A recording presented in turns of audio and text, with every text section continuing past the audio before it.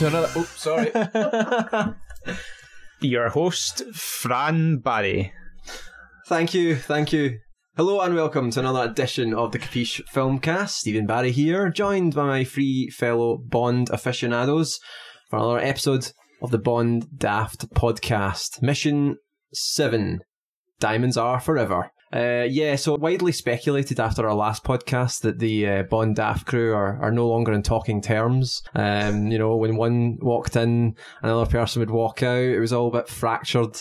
But with a healthier budget, I was able to lure each and every one of you back in. 1.25. Who would have thought it, eh? 1.25 pence. And you're all back. So thanks, guys. Fran Murphy? Yo. Fantastic. Good to after all that makeup speech. Gordon Webster, good to have you back as well. Yeah, what's that? Oh yeah, good afternoon, Mr. Barry. Good afternoon. Alright, did everyone forget the script? Don't tell them we have a script. And Steve McCall. I don't know what's going on anymore. I'm demanding a 2 pence rise. Yeah. Sorry, it's already been contract and everything, so... You got me drunk and made me sign that. The paper is more expensive than the money we're getting. You guys agreed to it? Right. So, the reason, obviously, I've used that as an example of how we're all back is Mr. Connery returns for his last James Bond official outing, discounting, obviously, Never Say Never Again. Gordon, you're a big fan of this film, aren't you? You say that with slightly sarcastic, I suppose. Oh, yeah. I mean, there's something very distinctive about this film. I'll put it that way, without spoiling it too much. It's what I would say is we all really enjoyed On Her Majesty's Secret Service, and we liked George Lazenby's performance, and it was quite a dark film in a lot of ways. Now keep that in mind going into this film. Keep that in mind. This is going to be a severely dark film, then, yeah. No, no, maybe not. Nah, not really. No. Yeah, I can see where this is going. I'll be honest. I've always said this is not one of my favourites. Yeah, I just want to get out of the way. So, are you sure you want to be here? Do you want to just go? I'll just sit downstairs for a while. Right. Okay. And before we get into like the more of Diamonds Are Forever and the sort of setup for the film that we usually do in the preamble. You recently have been doing some Bond antics yourself, visiting some old Bond in places. Yeah. Not putting that very well. Not the most exotic, just in Scotland, just up the road a bit. I tried to do this before during the summer and go visit a couple of the Scottish locations out From Russia With Love in Argyll, near Lochgilphead to be precise. And so there's about 3 different spots. So do you remember the helicopter sequence at the end when Bond and Tanya have escaped in that flower truck? And they're going along this big valley, this moor, and the helicopter appears, a couple of Spectre agents, so they start lobbing grenades at Bond, and he ends up out on foot and is diving down. That was the first location I was quite keen to get to, which was filmed out there, a very rural spot. And then there was the boat chase later on, a couple of locations there. And so the first one I was keen to, I'd been up there before, but I couldn't quite get up to the location itself. I got to the sort of rough area, but I had the dog and there was a lot of sheep about, and, I didn't want to, with the dog off the lead and all that, so I kind of called it quits that day. I never really got to this location. So this moorland location is so secluded. All I had as a guide was this website called On the Tracks of 007, and it was kind of vague. I was walking for miles up this big hill through the mud, almost slipping my arse and like having to jump between the tussocks like Super Mario, jump between the mushrooms to actually, because I'd done it after quite a bit of rainfall and it was quite boggy. Fun. Anyway, I got to this bog that was just absolutely, I thought I can't get past this, I'm going to have to go back down the hill, and I've been walking for miles. But by that point, I'd actually got to, you could tell where at least some of the shots were taken of the truck and the helicopter. I knew it was the kind of rough area, and as a mate, see the buzz you get when you actually see a Bond location for real. I know it's just in Scotland, but to me, obviously, I'm a fan of that film for years. It was quite exciting. Now, see, as I got up there, and there wasn't a soul in sight, just this little light aircraft. I could just hear this distant hum, and there was this little seaplane, this light aircraft just appeared in the sky above me, and it started getting nearer and nearer. And remember what happens in the film? Bond's going along the truck, there's nobody there, and this helicopter appears, and it's getting nearer and nearer. Then I was like, you serious? And then but then it just kind of took a kind of straight course and started kind of going away from it. It was just so funny, just in the middle of nowhere, this plane appears. I have this vision of this really elaborate tourist attraction that they've got some sensor that detects when someone's near that area. I mean, I thought they send it out, you know. the only thing I was like worried about was maybe an angry farmer. It was in the middle of nowhere. There was maybe some guy just That would be appearing with incredible shotgun. if he just got in his plane and came out to just shoot you, aerially. That would be incredible. Right, so yeah, further to your adventures, anything else? Yeah, I mean, well, I kind of got to the rough location, but there was nothing kind of concrete to say this is definitely the place, and I was a bit disappointed. I went back down the hill. I really wanted to find that big rock. Remember, Bond hides under it, and he gets out the sniper rifle and shoots the helicopter. He takes refuge under this big rocky outcrop. It's very distinctive, and I was looking around for it. I thought I'll never find it. I was just kind of dejected walking back down the hill. And then I thought I'll look around just in case I happen to see it, but I probably won't see it. And just out the corner of my eye, I just noticed it all of a sudden. I thought, that's the rock. I had a screenshot of it on my phone, and I went up to it, took loads of photos, and it's hardly even changed. I mean, I put a lot of the photos up on Facebook. You know, you guys can have a look and you'll see it's hardly changed. So I was really excited to see that. That made my day. I thought, just seeing that place for real, Yeah. from one of my favourite films. And then later in the day, I got to the jetty where Bond and Tanya go off on the boat. And again, it hardly changed. That was quite easy to find in comparison. And I took a few photos around the loch there as well, where the boat chase was, you know, Bond getting pursued the Spectre agents. Ahoy, Mr. Bond, and all that. Where there's smoke, there's fire, and all that. But that was a really good day out, and it's just given me a taste for, you know, maybe future Bond location visits. How many other locations in Scotland is there? Is there what? There was definitely. Was it The World Is Not Enough? Was that in Scotland? The castle, the I'm sure, was it castle. Stirling or something like that. I think that was like up near where you were on holiday. I think up And did in, they like, film Caithness or- Skyfall? Some of that in sort of Scott. It felt very Scottish. That was at the Highlands, Yeah. wasn't it? I'm pretty sure. I think actually. That was Glencoe. Yeah. That was it, yes. Yeah, that's right. But that's it. I mean, and Faslane as well from Spy Who Loved Me. I don't know if I should be going trekking around there with a camera right enough. That could be fun. Fair enough. Yep. Yeah. Well, that's pretty awesome, man. Your pictures were great. They were awesome. really, yes. really enjoyed. Yeah, just the big thing to take away of it was, I mean, like 56 years ago, man, it's hardly even changed. Mm-hmm. A wee bit of tree growth and that, but, you know, it's hardly even changed. And it was so secluded.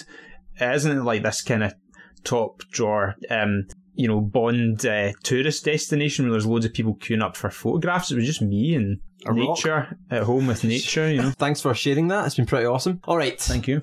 Let's get into the film then. Diamonds Are Forever. Like I said, final return for Sean Connery in the role. Tonal departure, we can say, probably, from the previous film, On Her Majesty's Secret Service, which is heavily based on the book of the same name. And this one, I don't know. I've tried to kind of read up initial sort of stuff on it, on the production side of it. Gordon, I don't know if you want to go into that a little now, if you get more input into that. Yeah. I mean, remember how we ended on Her Majesty's, of course, with the wedding scene and Mrs. Bond getting shot and Bond with her kind of cradle in his arms, how hard-hitting that was. So, you know, the question is, how will it continue from there? Well, Bond actually is hunting Blofeld, and in the middle of that, and there's a new assignment for him. M explains there's a big world diamond smuggling ring, a big worldwide smuggling ring, and it's felt that a lot of diamonds are just disappearing after being kind of, you know, mined and not reappearing in the market, and there's suspicions that they're getting dumped so the prices go up and getting like stockpiled for something serious. So there's real suspicion. Bond gets assigned to kind of infiltrate the smuggling ring, go out to Amsterdam, and he has to pose as a diamond smuggler called Peter Franks, and he has to make contact with a woman called Tiffany Case, and he has to, like, so he's assumed this guy's identity and to work out what all these diamonds have been stockpiled for, and could it be connected to Blofeld? Perhaps We'll find Blofeld out. again. Yep. Okay, I think we're good to go then. We'll go and watch the film now and come back and give our spoilerific thoughts on Diamonds Are Forever. Bye-bye.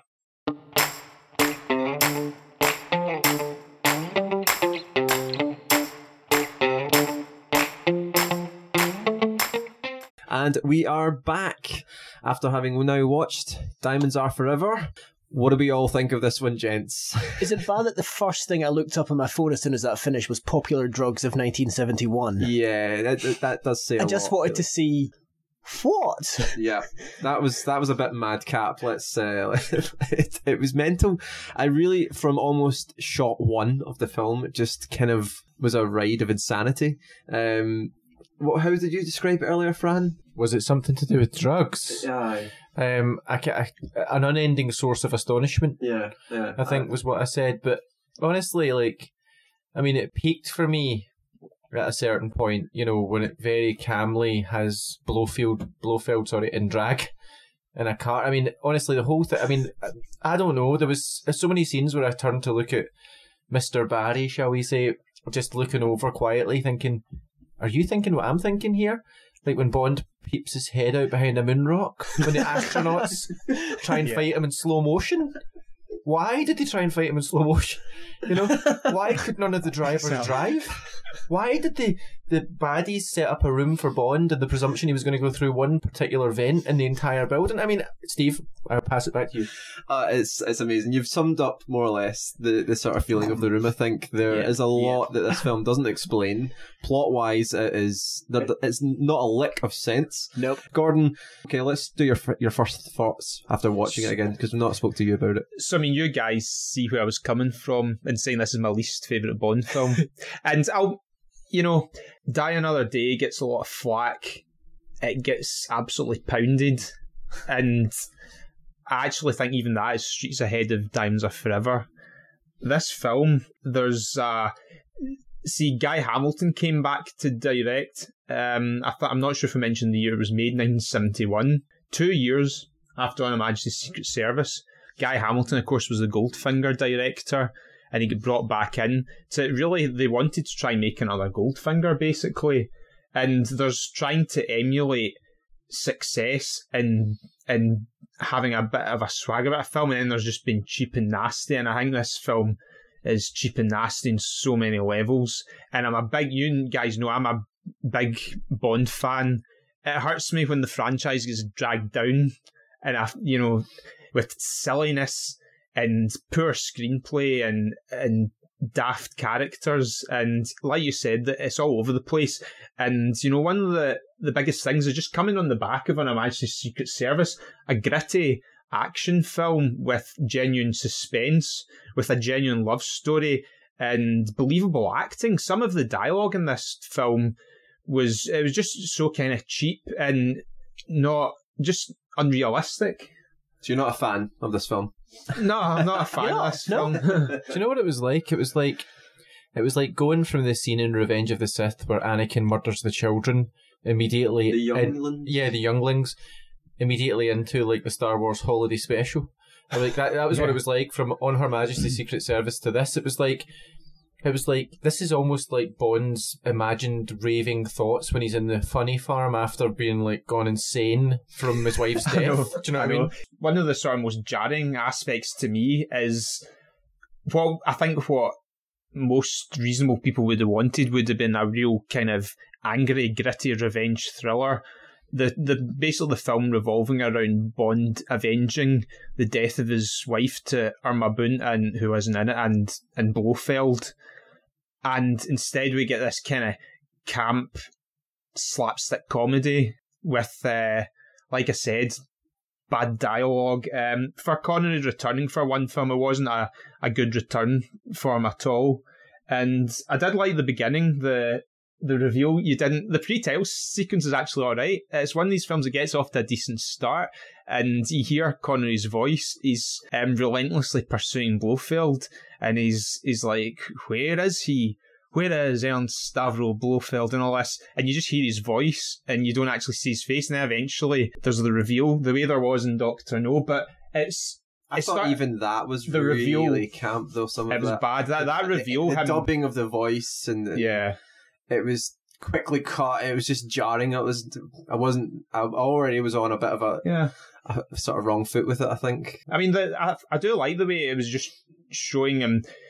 I get your sentiment is that you like the idea of the pursuit of Blofeld. Yeah, totally. Yeah. So I like that, and you could tell Bond had just kind of gone to bastard mode because he was, just angry, just pure, this looks like a guy with pure rage. And then you see him just sauntering down the steps, and just his delivery of the James Bond line, just that, it just felt totally flat at that point, I think. And that, the film just gradually deteriorated after that point. And he was quite brutal. Obviously, he was like strangling the girl with her bikini top. And the thing is, he could have just said, he's strangling her and saying, "Where's Blofeld?" You would think first he would have just asked her casually, like, "Right, I need you to tell me where Blofeld is." But he doesn't even do that. He just quit, Yeah. Actually, who was she? Who actually was she? I think she's credited as Girl in Bikini. Right. I don't. Girl in Bikini 1. Yeah.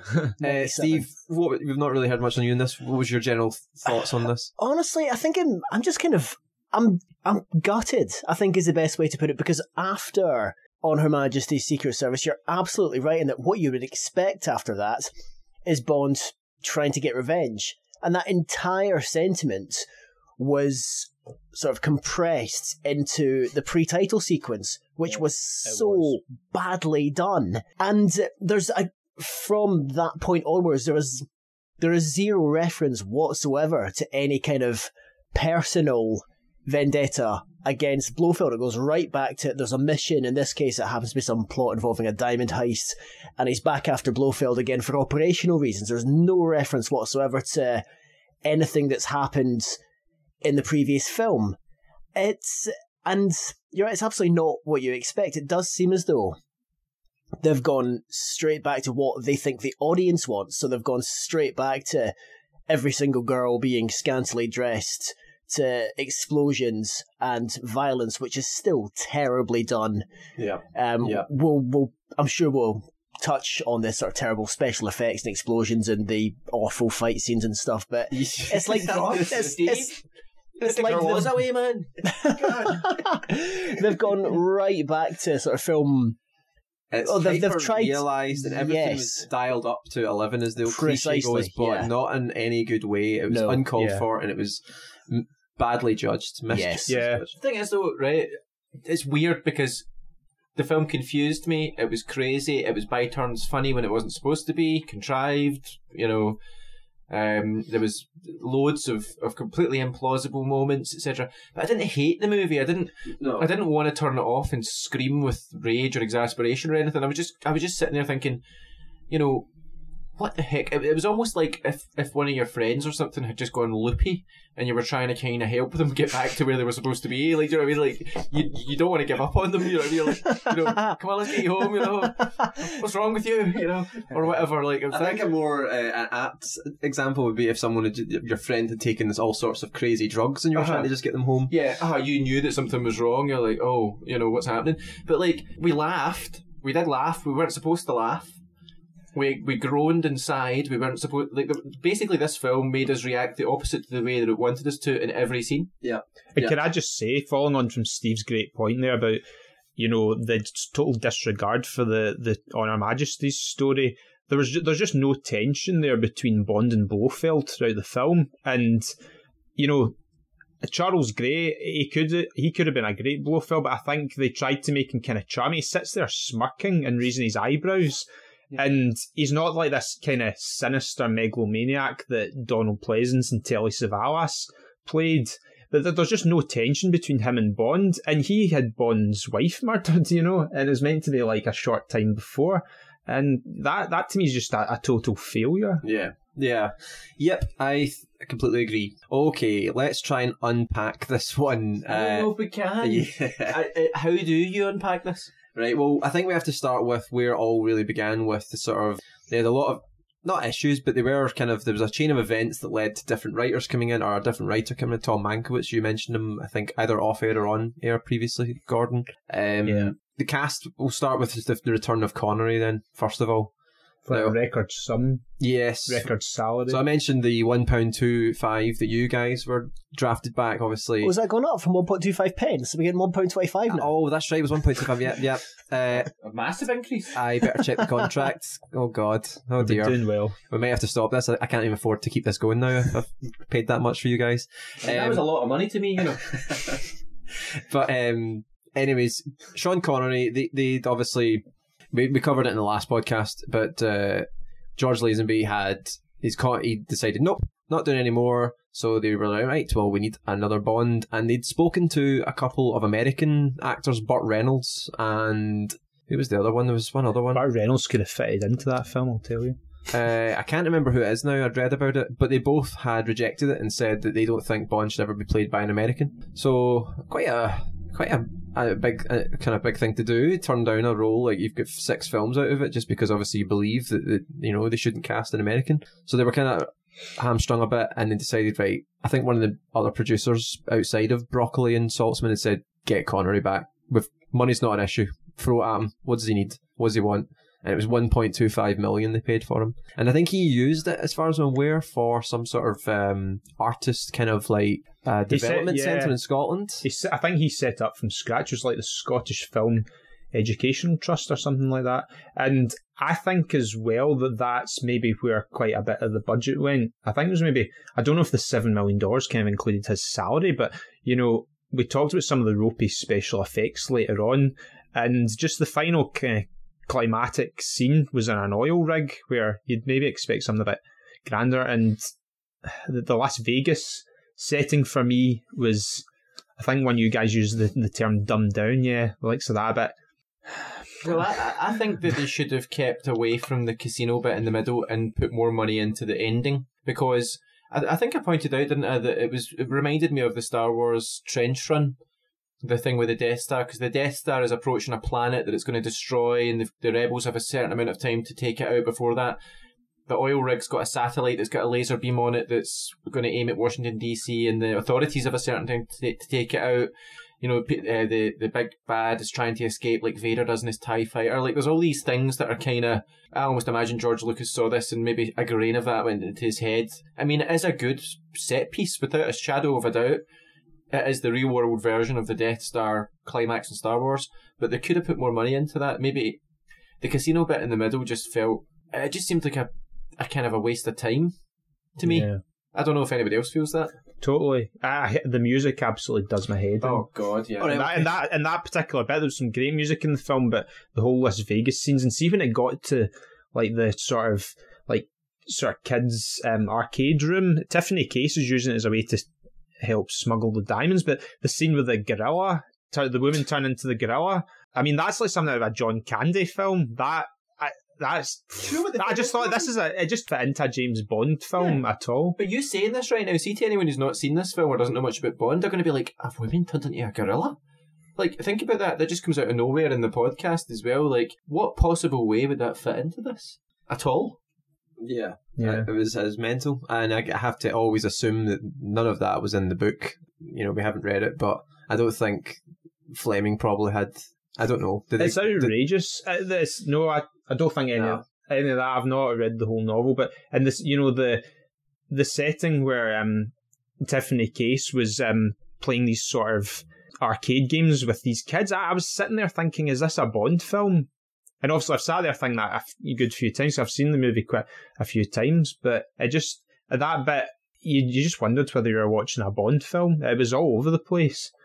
See from you what you said, Fran, as well about the battle end, and I see where you're coming from. Obviously, the influence in Star Wars. I think the special effects were good for the explosions on the oil rig itself were good. Genuine explosions, yeah. There was that fantastic big scene at the end from a distance where you saw the rig explode, and you're thinking, wow, somebody actually set that thing up. You know what I mean? But I had no problem with the end set piece. It was kind of mad in some ways. Silly in certain parts, but didn't feel out of place in a Bond film. It was like almost was like the volcano set piece. And You Only Live Twice. In Blofeld's Lair on the volcano. Just a big thing going on with hundreds of people running around and explosions and whatever. But I mean, that part of the film was probably one of the better parts, I think. But all the parts, I mean, I still can't help but kind of like it though. Like, I'm never going to say it's a shit film. Like, it's almost verging on one of those films that's so bad it's good. I was just about to use that exact phrase. That, to me, is how I would describe this film. You mentioned it earlier about the way that lines are delivered and the way that the tone, they're going for a one-liner, we all sigh at it, and then it does something completely incoherent, and then we all laugh because it was so bad. That sort of like everything was misjudged, but you can actually enjoy it if you go into it looking for that you can get that. Finding any kind of enjoyment out of that I found particularly difficult. I think it was so difficult to follow. It was so disjointed and so all over the place. I think I almost I couldn't get into it. I kind of sat almost detached from it. I was doing was kind of watching a screen, and things were popping up, different locations were happening all of a sudden, and I wasn't gripped by it. I don't think at any point the storyline didn't catch me. There was no underlying story. Obviously, the last film you had Bond and what ended up his wife. There was at least that kind of going on as well, besides the sort of ropey storyline. In that, there was nothing. I'm sorry, but I could not. I felt like I was sat back watching. I could have just been watching a screen with flashing colours. Yeah. Do you know, I think this goes to the core of what different people enjoy because of their nature. Do you know what I mean? Like, I think some people can appreciate absolute mad chaos to a certain level, whereas other people maybe don't enjoy it because it doesn't have something that grips them. I think it's almost like sense of, not everyone has the same sense of humour, if that makes sense. Do you know what I mean? Like, I think, Steve, are you into films like the whole genre of so bad it's good? Because I love that, whereas I know a lot of people who maybe don't. Yeah, I see what you mean. I do know the kind of films you mean, and I tend to watch this and just go, no, it's just bad, full stop. And I think one of us while watching it said a 5-year-old would love this. And I mean, I completely see it was you, Fran, wasn't it? There's an audience for that. I am 5. I gotta say, I mentioned this. I did quite like the film as a kid for a while, and we've all said that some Bond films can seem amazing when you're a kid because you just want the action and the crazy things. But once you start getting into characterization and dialogue and music and stuff like that, that's where you can start picking holes. And I was going to say about the dialogue there as well. Yeah, let's touch on that then. The dialogue was one of the major issues, wasn't it? What was it? Plenty O'Toole? The character? Yeah, her casino. Yeah.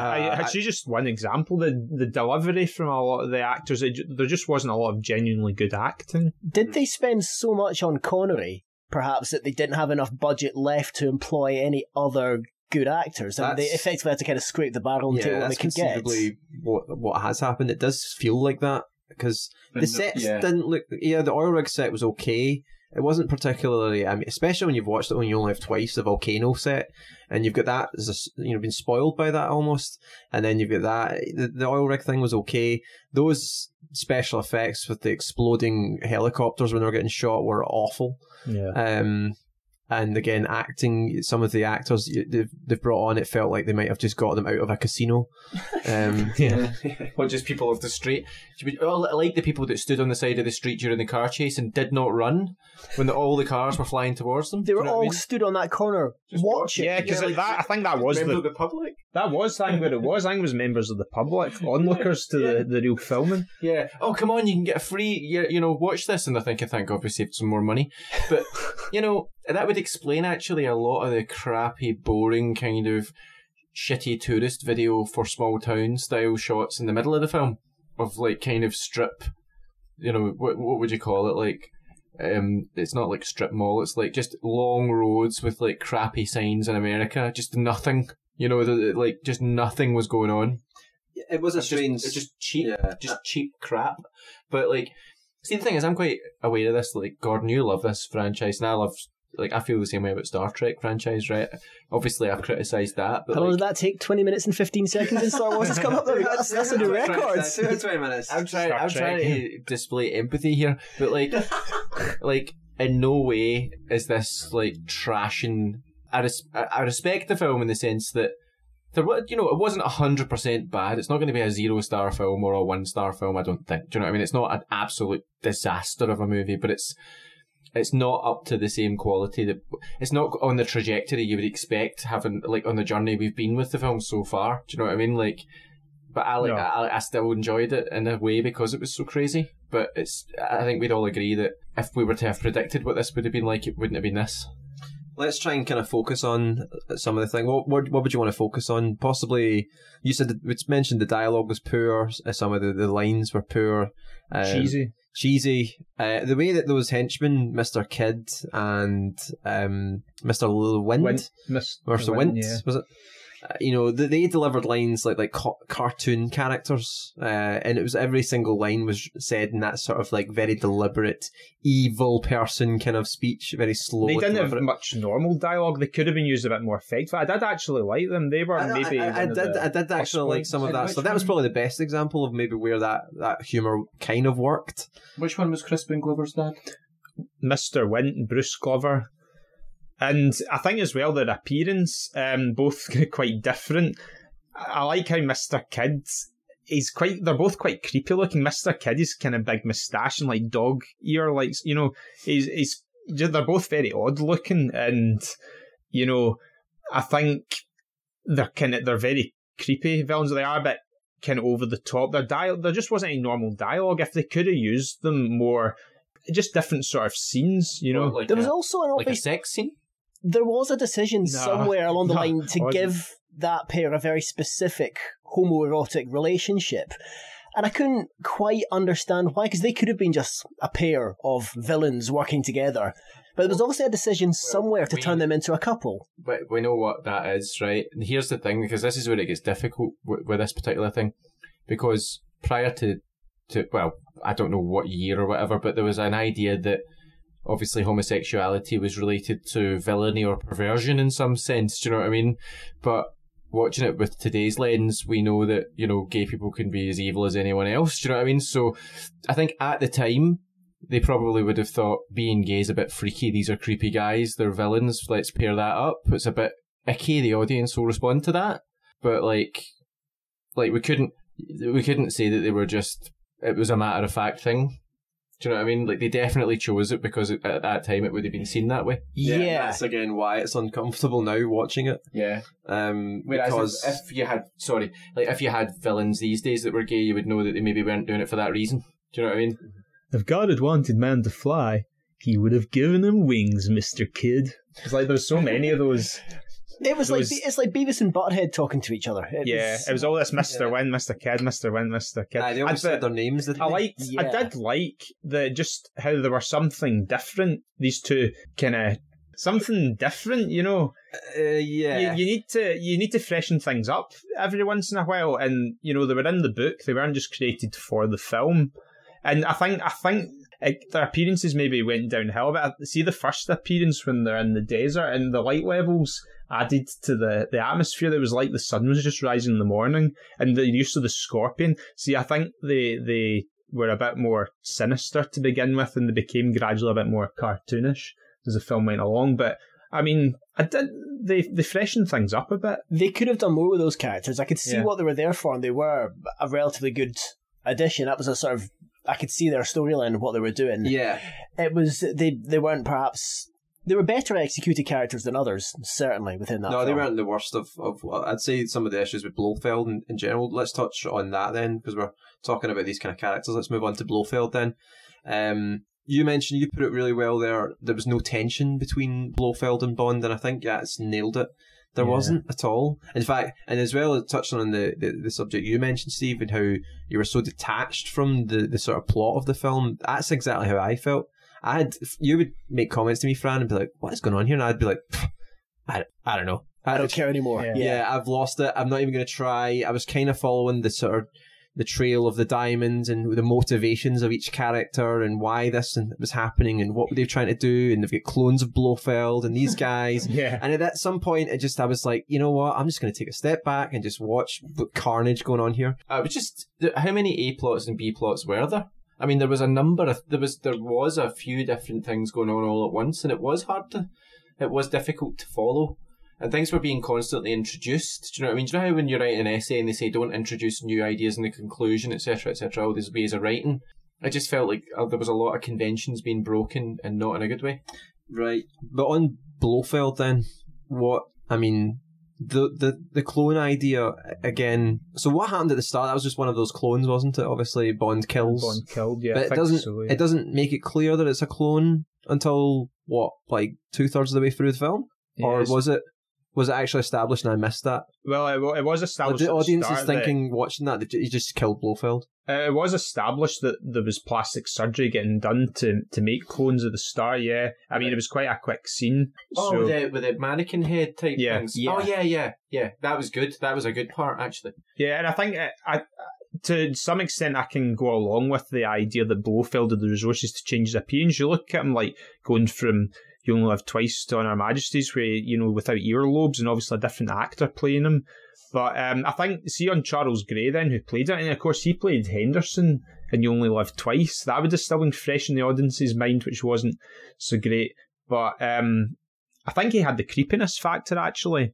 I actually liked his casting, and it's a shame that he was used already as an ally, so then it's a bit weird seeing him similar to Jack Wade in the later in the Pierce Brosnan films when he was used as a villain in License to Kill, I think, and then brought back. It was Living Daylights, and then brought back as like That's right, yeah. Jack Wade for the Pierce Brosnan films. So I remember as a kid being like confused, like why is that guy that's dead now a friend of Bond? To me, yeah. So that was the first version of that, I suppose, in these films. But as an actual, Blofeld, I think if they had done a much better film surrounding him, he would have been a great Blofeld, because I do think he has a great look and a sort of, he had a Jack Nicholson-esque demeanour. He's smirk mainly, maybe it's the eyebrows are raised, and I like that about him. Is the creepiness probably is where it comes down to, and I think that could have been good, but again, the film around him was crumbling and all over the place, disjointed, and it kind of ruined Blofeld for me. He could have been Charles Gray could have been used a lot more effectively as a darker Blofeld, and even although he was a bit crazy and eccentric, the Joker that Jack Nicholson played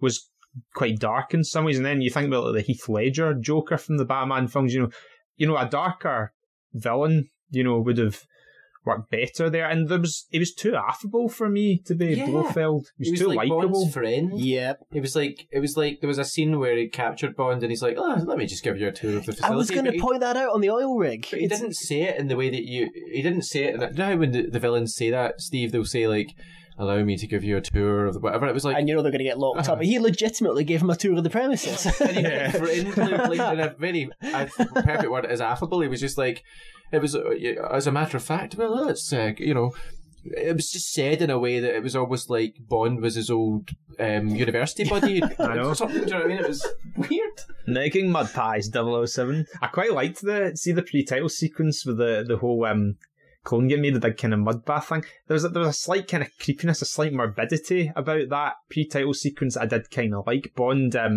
having kind of flinging Blofeld into the whatever it was.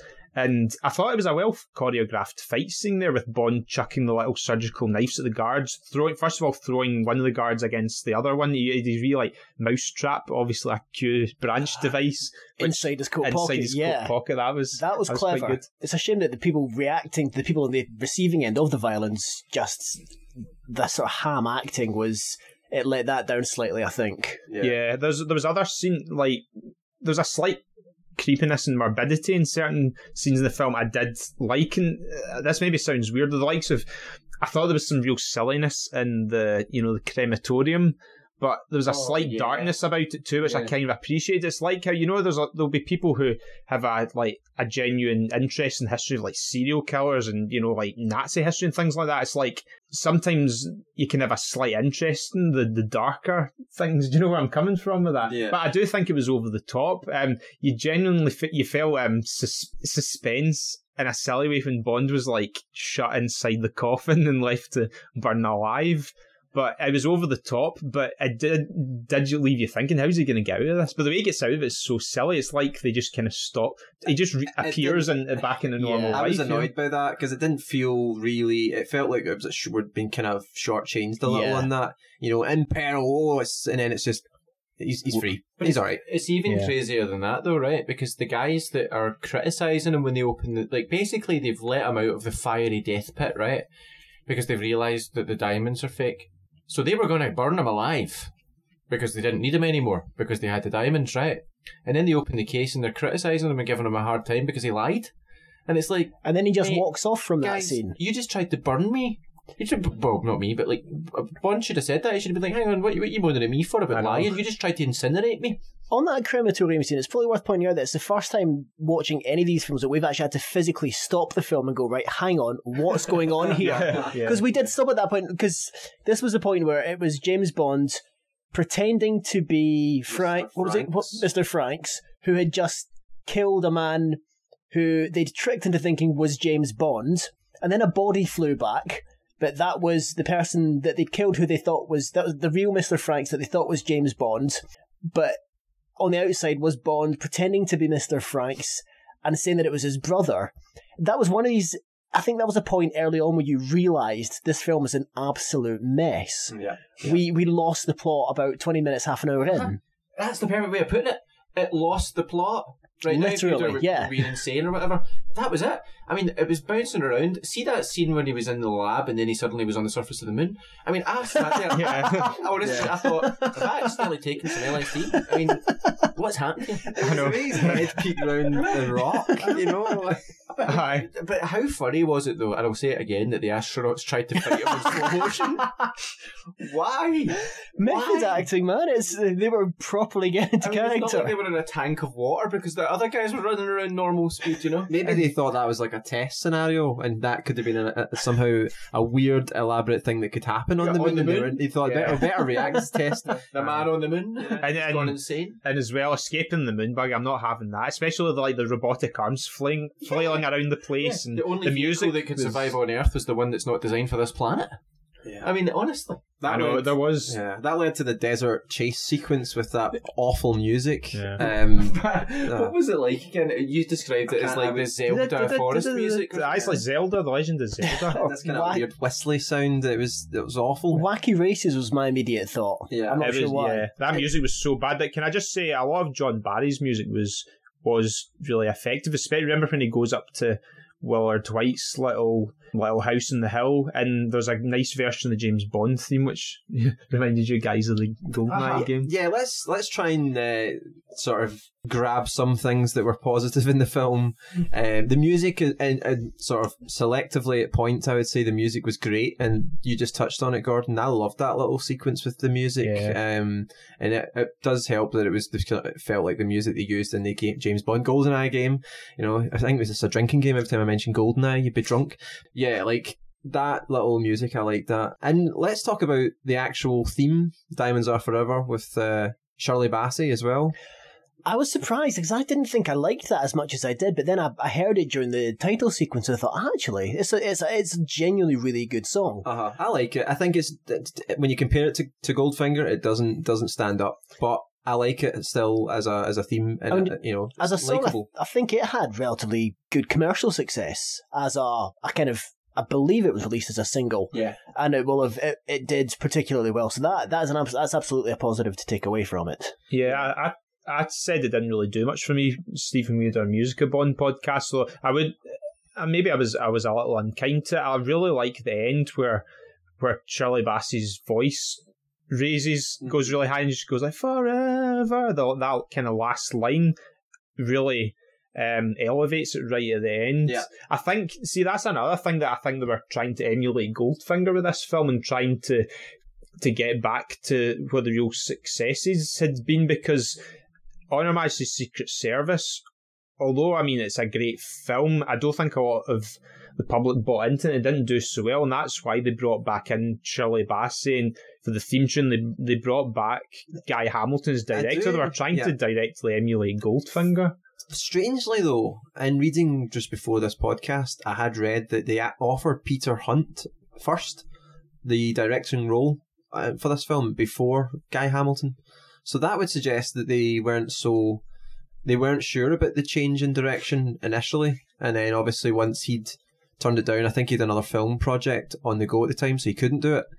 They said, right, let's bring in Guy Hamilton, and I don't know if at that point they decided, okay, we'll switch it up with the tone, and Richard Maybaum's script was kind of overhauled, and because they went for about 4 iterations of all sorts of different. It was initially quite a serious film and a revenge film, and then it changed up a few times. I think Cubby Broccoli had some dream about Howard Hughes, and cloning himself or something like that, and that's kind of maybe where some of the I don't know, it was something I like don't that. think it was the cloning or was it thing. something like that, or Do you know what I think it was? You know how Blofeld was kind of using that multi-millionaire Willard White, basically using his resources. He was some reclusive millionaire billionaire, and Cubby Broccoli had a dream. Some pal of his called Howard Hughes, he based the character Willard White in him, was a reclusive millionaire who nobody'd seen him for years. I think he had a dream, and that's what sparked the whole revamp of the script. Yeah, so they went through a lot of changes, and that kind of led to what we obviously have now. What were we going to say, Fran? It was just sort of mixing these 2 points, I guess, with like the whole idea of it being the film being confusing. I think comes from all of this. I think that's the root of it. But you hear it, the music. You were talking about the music a little bit ago there, and the music. Some of it was objectively awful. Some of it was quite nice, and I think that's the film basically. Like all of it's like that. There are parts of it that are just, what the hell's going on here, by the way? And then there's other parts that are okay, and then there's parts that almost are quite good, you know. And it does seem like a lot of that will be, you know, you could trace that back to who's going to be directing it, who's going to be doing this, and who's going to be doing that, and what style are we using, and let's rework this, and pulling ideas from Dreams and stuff. I mean, you know, it just sounds weird. It sounds like a weird production, and it's produced a weird film. You know what I mean? Like, it's weird. I can't think of anything else to say. I think it's when you've had so much success, and it's trying to keep that and working out what the audience want and things like that has led to that as well.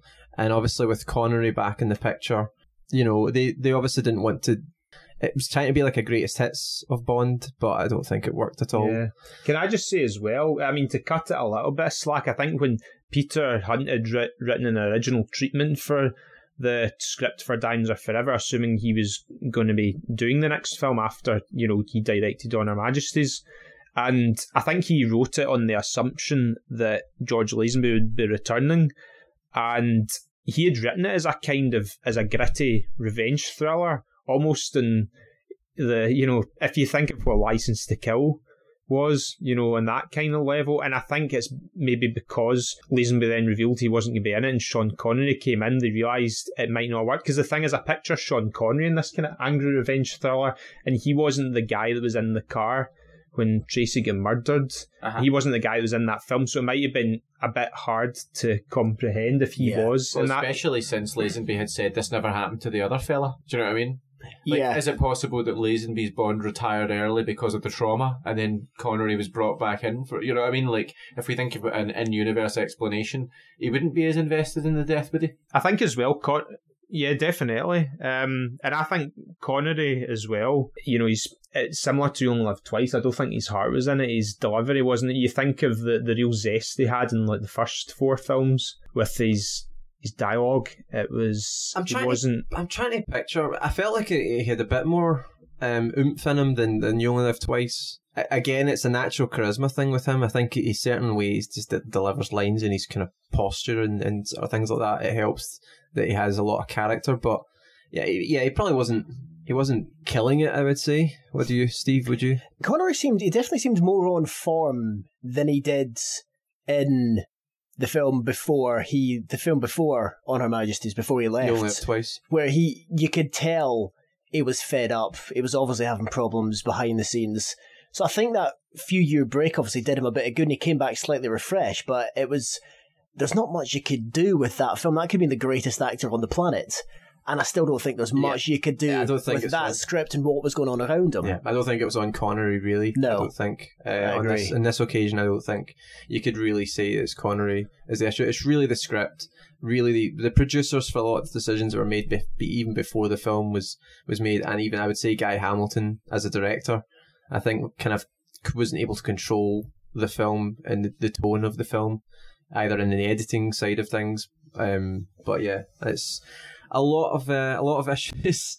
I just have to say, like, it's weird. I honestly don't know how much more I can say about it. Like, yeah, I feel like I'd be forcing points. Like, I mean, fair play to you guys if you've got more to say about it, more other scenes or whatever. But I think I'd be reaching if I tried to come up with something else about it. Well, I think we've touched on most things. Gordon, is there anything you've got? Yeah, well, I think the film did benefit from Connery's charisma again, and there was some great scenes with him in it. I know we thought it was a bit over the top. I quite liked his scene with the little piton gun as a way of like climbing out of the window of the hotel to get to the top floor where Willard White's kind of HQ was. That's in his dinner jacket, I think, in the film. Yeah, but it was like that was back to classic Bond in a lot of ways, and I think as well there was some good scenes between him and Tiffany Case. I kind of liked Tiffany Case to begin with. One thing I liked about her is good to, like I say, I like different characters to freshen things up a bit.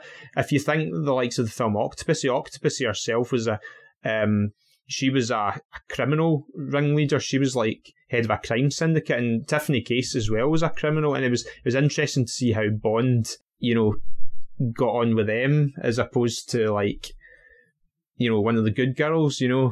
I quite liked how, but I felt later in the film, her character just diminished and she became a bit kind of ditzy, like falling off the oil rig, with trying to shoot the machine gun and all that. I thought at first she seemed like quite a firm kind of. Yeah, she had quite a lot of balls right in that. that. That's a good point. She did start. She had a lot of she kind of seemed like she really knew she was in control of situations and things like that. And as the film went on, she became, She had a sort of toughness about her early in the film. I remember she was really putting Bond in his place when he went up to her apartment for the first time, and she was like checking she thought he was Peter Franks, and she was checking his fingerprints match, and I thought she seemed quite good at that point. I thought as well, I did enjoy I thought it was a good fight sequence between Bond and the real Peter Franks in the lift. I can't understand how it started, but all this glass breaking, a couple of moments of real peril for Bond, just the whole fighting in a small space, similar to like with Red Grant on the train and From Russia with Love. Yeah. There was good like fight choreography and everything. Yeah, I thought that was one of the plus points, I suppose. I don't see. I want to bring up the good points because there's some. I know I've always criticised this film a lot, but there's some good in it. There you go. I don't hate as much as I made out. For me, it was some of the music was great, and initially I was enjoying. I did say this. I'm really enjoying having Connery back. That was one of the things I did say because it was fresh and it's fun to just have him return into the role. But that feeling kind of did diminish as I realised the film didn't have a consistency or any coherence at all, and that I wasn't gripped. So, and I think as well, remember, everyone goes on about Roger Moore started all the over the top humour in the Bond films. It really started in this film. I mentioned this before. Yeah. This set the tone for Roger Moore. I think they used it. I think Roger Moore used it. Like he was part of it. Like he would say lines in a way, but Sean Connery didn't quite have that. Because there was actually a moment where I felt he was here comes the one-liner, and it was just nothing. Yeah, I know. Yeah. And so in some cases, I think it's just poor screenwriting, but I think the humour factor, it worked much better with Moore's Bond. It didn't fit here, and it didn't fit at all given the sort of film we had preceding it.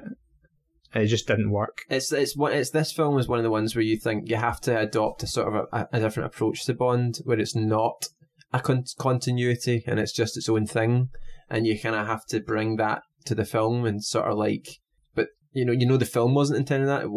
It did have at the start, he's hunting Blofeld and things, but to try and enjoy this film, I think you have to go into it with a sort of mind frame of this is its own thing and it's crazy, and enjoy it for that.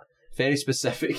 It felt too much like they were trying to bring old audiences back. I don't know if there was perhaps a dip in audience, or I don't know what there will have been critical reviews around, I imagine, after On Her Majesty's Secret Service, and I can imagine people going, this is too much of a departure, it wasn't Bond enough in that there weren't the women and the guns and the explosions, so they've obviously tried to bring that back, but I think, as you mentioned, it was just dialed up. And we've spoken before about sort of incompetence within some of the villains, on occasion, how some of the villains in some places, some of the fights and whatnot can be a bit dim-witted. In this case, it was everybody in this film. It was the entire supporting cast. The chase through the desert after he'd escaped from that sort of government facility, and he was driving the moon buggy through the desert, and every single car crashed and ended up on its roof. And then the police chased when he was supposed to be stopped for speeding, driving through Las Vegas. And to give it credit, I like the Las Vegas at night, the strip, the old strip. It looks, I think just that looks really cool, and the old casinos and stuff and the lights. But driving around that car park, all Bond was doing was driving in a circle around a car park. Every single police car crashed into each other or into another parked car or somehow ended up on its roof. It was like someone was playing a computer game and set the difficulty to really easy, and it was just like the computer characters were just like weren't even shooting, and they were just like shooting It's off like when I pick up a control panel for any computer game and I don't know what I'm doing, I tend to just drive into walls and fall off stuff. It was like the Blues Brothers car chases. Yes, you were saying that. It felt overly incompetent. You thought people aren't this stupid. Right. Yeah. Exactly. Or at least if they were, they wouldn't be policemen and bloody in charge of criminal organisations. I hope not, no. I mean, even the public were dumber than usual. Just standing waiting to die, you know? Oh dear. Yeah. I think we're kind of close to rating time. Is there anything else anybody wants to get off their chest before it? No. Right. Okay. Fran, you're eager. Yes. Give your rating. What is your rating for this film? 2 out of 5, because it's not a cinematic disaster. Gordon raises some good points. I think I sort of alluded to this as well. You know, it's not all terrible, but it's probably about 80% terrible. 20% of that is going to give it 2 stars for me in my weird maths in my head. And I enjoyed the terribleness anyway, in a weird kind of way. It was like being on drugs. So, and I liked Blofeld and Drag as well. That was just the most craziest thing I've seen in a long time. Blofeld and Drag. Yeah, I mean, what the hell? Why did he even do that? The effort the guy went to just to look different for that little scene when he was picking someone up. It feels a bit like there was a bit beforehand and a bit after that got cut out. Yeah. And all that was left was, Tiffany gets into a taxi and he's there in drag for 5 seconds, no reference to it again afterwards. It was Mrs. Doubtfire. Yes. Like, what is happening? Almost every decision you feel like saying, why? Why was that made? It's like, you never... It makes you feel like you're 5 years old and you're asking questions. Why? But why, you know? Gordon, your thoughts on this going into this film? You knew that this wasn't one of your favourites, let's say, probably your least favourite of the franchise. After this watch, how do you feel? Again, it's not my opinion hasn't really improved. I wouldn't say it's gone down, but it's by far for me the worst Bond film. And I think the most uncomfortable point of the whole film, it's a film. It's just a very camp feel that's just so different to what we've been used to, and especially the one before it. The dialogue is cheesy and over the top. Blofeld's over the top. You know, there's good elements. Again, other slight decent factors which just give it a slight plus point are, you know, I think good scenes with Bond and M and Moneypenny, however brief. Very brief. Very brief, aye. Buy me a diamond ring. I know, and of course, so he goes on about a diamond ring. You think he'd be sort of hurt from remembering it would remind him of Tracy in the wedding. And do you know, the funny thing is, I said before about one of the things I hate about the film the most is Bond seems to not really be too bothered one way or the other about, you know, his wife being murdered. He just kind of strolls along having a laugh for most of the film. And even in the likes of The Spy Who Loved Me and The World's Not Enough, when a couple, the leading women in the film, like, make reference to his wife, he seems genuinely sort of hurt and uncomfortable. There's not 1 second in that film he seems genuinely hurt by the whole experience and traumatised the way he was in the books. And I think, you know, it's the lack of flow from the previous film that I really, really don't like. And I think the screenplay is a bit weak. I think Connery injects a certain amount of charisma in it. Again, like I said, I think Bambi and Thumper were good characters, the two sort of gymnastic. God, I haven't touched on that. I was just going to say... I wasn't keen on that at all. I thought that was alright. See, I think, again, it's freshening things. I like the idea of Bond against 2 female enemies at once, and the fact they're kind of gymnastic women beating them up. I like that, but he disposed of them a bit too easily, just simply like shoving their heads underwater. But no, I thought this film didn't really portray women very well, not in that sort of like overly obviously sexist way. They just weren't. It's not like they had a high opinion of a lot of them. It felt a massive step backwards. Yeah, hugely. Yeah. I do think. See the end credits. Every time I see it says James Bond will return and Live and Let Die, and God, I love Live and Let Die. I really do. See, when I see that at the end of the film, after what I've just experienced for the last 2 hours, it's like an oasis to me. And I'm It's so like keen cane to. relief at the end. It is. And do you know what amazes me is Live and Let Die is so good, and it was only 2 years later. And it has a lot of the humorous elements, but the screenplay is better. It works better. This was the wrong sort of film at the wrong time. It was a disappointing way for Connery to bow out. Like I said, there's a few plus points. To me, it's still Bond. It's still a Neon production. I think it only just gets past marks enough to make it a 2. You're a So, better Bond fan than I'm a Star Trek fan. It's like 2.0. I know. Yeah. I love James Bond, I really do, but this film drags the franchise down. Steve. Over and out. Nice. Straight and simple, 1 out of 5. Wow. Yeah. I did not I knew enjoy you- this. I could tell from how you spoke about this, you did not like just this film. the biggest point obviously is the complete lack of continuity from the last film. This should have been so much better. This should have been a gritty revenge film, and it wasn't. The plot was completely impossible to follow. There were too many odd sort of off to the sides storylines that made no sense. The supporting Connery, I think, salvages that 1 star because his performance, he did the best I think he could with that script and the rest of that film. The complete dim-wittedness of everyone else, the awful acting from a lot of the supporting casts. I sat almost glazed over for a lot of that, going, what the hell is going on? I struggled to enjoy that. So I'm going to give it a relatively straight up simple 1. Fair enough. It's a 2 stars for me. I agree with mostly pretty much all the points made. I think I was able to enjoy the first third of the film a little from, I think, just having Connery back and sort of, again, some of the music, the actual title theme I did enjoy. There was those little moments that were Bond's back kind of feeling, and then that ebbs quite quickly as the plot really unfolded, and the lack of tension between the villains, and like you said, every other character being dim-witted as well. Steve, that was so off-putting. So yeah, I actually thought I would like this film more than I did, because I remember enjoying it as a kid.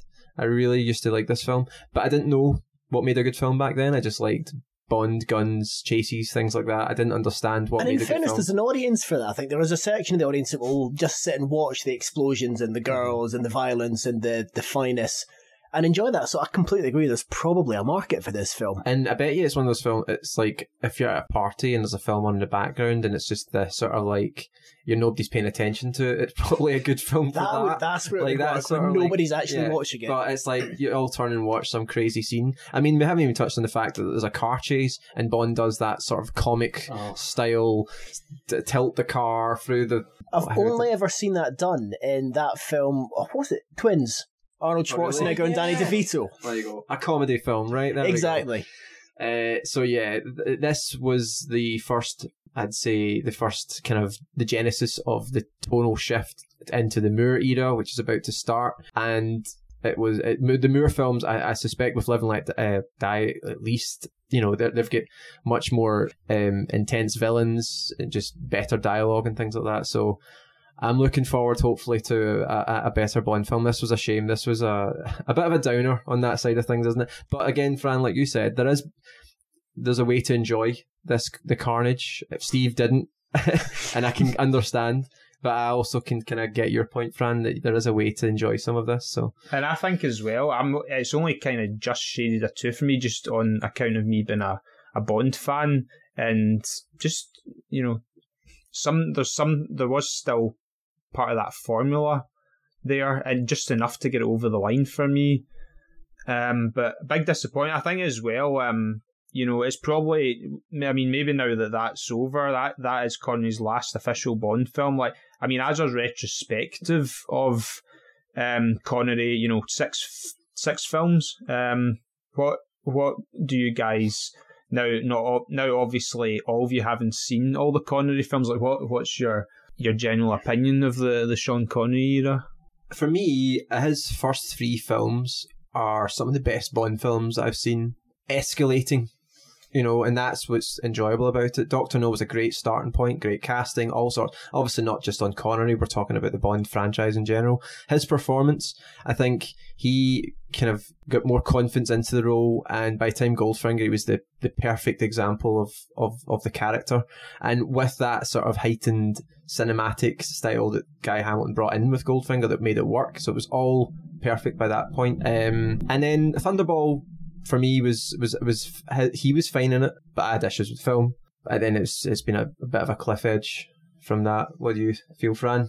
Obviously, you've not even watched Thunderball, for God's sake. Yeah, but I mean, I have seen it in the past, so I've got a sort of vague recollection of that. But I don't know, like, I don't know if I'm going to know how I feel about that until I've seen more. Do you know what I mean? Like, I know we've had Lazenby and we've seen another Bond, but like, I almost feel like I'm going to need the mirror of Roger Moore to really compare how I feel about Sean Connery, if that makes sense. Like, am I going to miss Sean Connery more or less when I get to Moore, and that's going to help me decide. But, you know, I've enjoyed Connery's Bond films, maybe not as much as I don't think I'm going to enjoy. At the end, I think maybe he'll be one of the ones I've enjoyed maybe less than the rest, precisely because Bond is a more fully realised character later on, in the sense that they know what they're doing and there's a certain feel and all this kind of thing. But, I mean, I wouldn't take that as a cast iron opinion at this stage. Steve? I'm with Fran in that I think I'm going to need to see a few of the Moore films to almost compare Connery. But first three films, absolutely, I think was his peak. I thoroughly enjoyed watching him in the role. I think it's going to be tough to beat, but obviously we're coming on to Roger Moore, who a lot of people obviously see as the quintessential Bond. Yeah, I struggle to take much effort with Connery. It's a shame that things obviously soured slightly by film number 4. And I think it's a massive shame that he bowed out with this film, which we've established was not particularly good. So it's a kind way to put it there. Yeah, I'm being incredibly generous. You've got a 1-star review. It's not particularly good. Like, I'm actually quite shocked. Like, it must be bad for you to feel this vehemently about it, if that makes sense, because you're usually quite sort of fair on films, I think. Like, I tend to go for the positives. There's just not enough positives for me to grasp in this film, so it was tricky. Like, I trust it if you give a film a 1-star. Do you know what I mean? Like, I think, right. Yeah, it makes me think, should I change my rating? Well, maybe it's the idiot part. Like, I feel like I've got a part of me that's like dumber than anything that you'll have, Steve. Like, you're I disagree with that. But, like, I feel like that's the part of me that loves the craziness. Do you know what I mean? Like, maybe you're like, I don't know, like, I think you're looking for the craft and not just like, you can just enjoy insanity as a thing itself, but also be aware that it is insane. Like, you kind of it's just the way people come into films. But so I think we've kind of agreed his first 3 films were escalating and at peak at Goldfinger, and then it's a bit of a drop. Gordon, your thoughts on that? Yeah, I think Connery really peaked around, for me, about Goldfinger and Thunderball. Really enjoyed the first 2 as well. And yeah, it's a shame it went out with a bit of a whimper. I think he lost some of that zest. I felt even in this film, and he put on a bit of weight as well. Physically, it looked like he's really aged since Dr. No. Yeah, I mean, it's hard. We were trying to decide what age he was around this film. I think he must be in his early 40s, but you were saying maybe late 30s. Not that much different than that, but he does certainly look at least in his mid-40s. An interesting point as well, Steve obviously mentioned there about his last film not being the best one to bow out on. That seems to have been a bit of a theme if you look at, the way people genuinely regard films. Like, everyone seems to think of Utah Kills Moore's worst film, and The Die Another Day was Brosnan's worst one, so, And hopefully Daniel Craig's last one won't be a dodgy one. Do you want to know what I think sums this? If we were to pick a sound that sums up this film, it would be the sound the canal boat operator made when the body was pulled out the river in the film. Do you remember that sort of whimper sound that she made? Yeah. That is the sound. Yes. That is the sound of this movie. That is basically it. Over to the right, there's a ooh. Yeah. Confused horror, basically. Yeah, so Roger Moore, we need you. We need Live and Let Die. Let's get back to what makes Bond brilliant. Yes. And honestly, I cannot believe there's just 2 years between those two films, because it's like a world of difference, the same as that there's a world of difference between On Her Majesty's and that. We never actually brought in our usual section, the Where Bond is Dated section. And let's play the new Bond is Dated theme. Bond is dated, sexist, misogynist, he don't care. Bond is dated, license to offend. This film, just to bring it, just very quickly on that, do you feel that this film, obviously there was, I kind of thought in general that the treatment of women just wasn't great?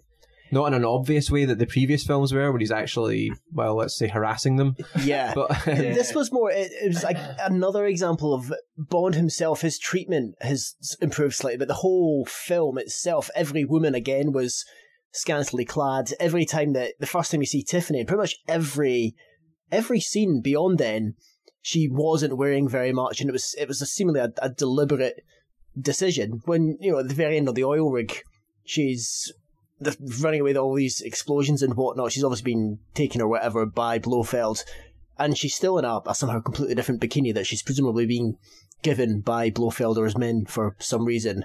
The same with Bambi and Thumper, who I've got to say made absolutely no sense to me. They were just constantly cartwheeling and backflipping in bikinis and kicking the crap out of Bond. I like the gymnastics though. I think, and the way that how Bond reacted to that, but I think as well, why did he need to hit Tiffany Case when he suddenly sort of revealed who he is, and why did and again the girl at the start, like, why does he need to strangle her with her I was just going to say about that, the way they hit her, I was just like, it was a bit. That was a shot. There was no need for that. Absolutely, that was no like need for there that. was no thought to it. Just smack her. It was like really kind of like alarming. I thought quite a little uncomfortable on that.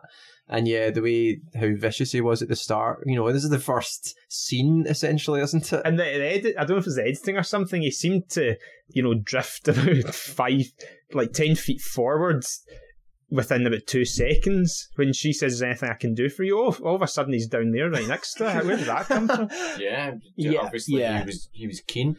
But yeah, I don't know. Don't we all know that this is the case now? Like, it's going to take a wee while for it to get better. Okay. So I think we're done. We're not happy with this film, and it's not going to be high up in the top 10, I don't think, when we finally rank these films.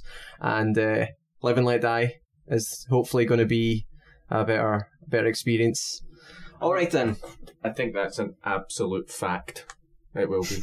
Yep. All right then. On that note, we'll see you guys next time. Thank you guys for coming in. Thank you again. Thank you. Bye. Bye-bye.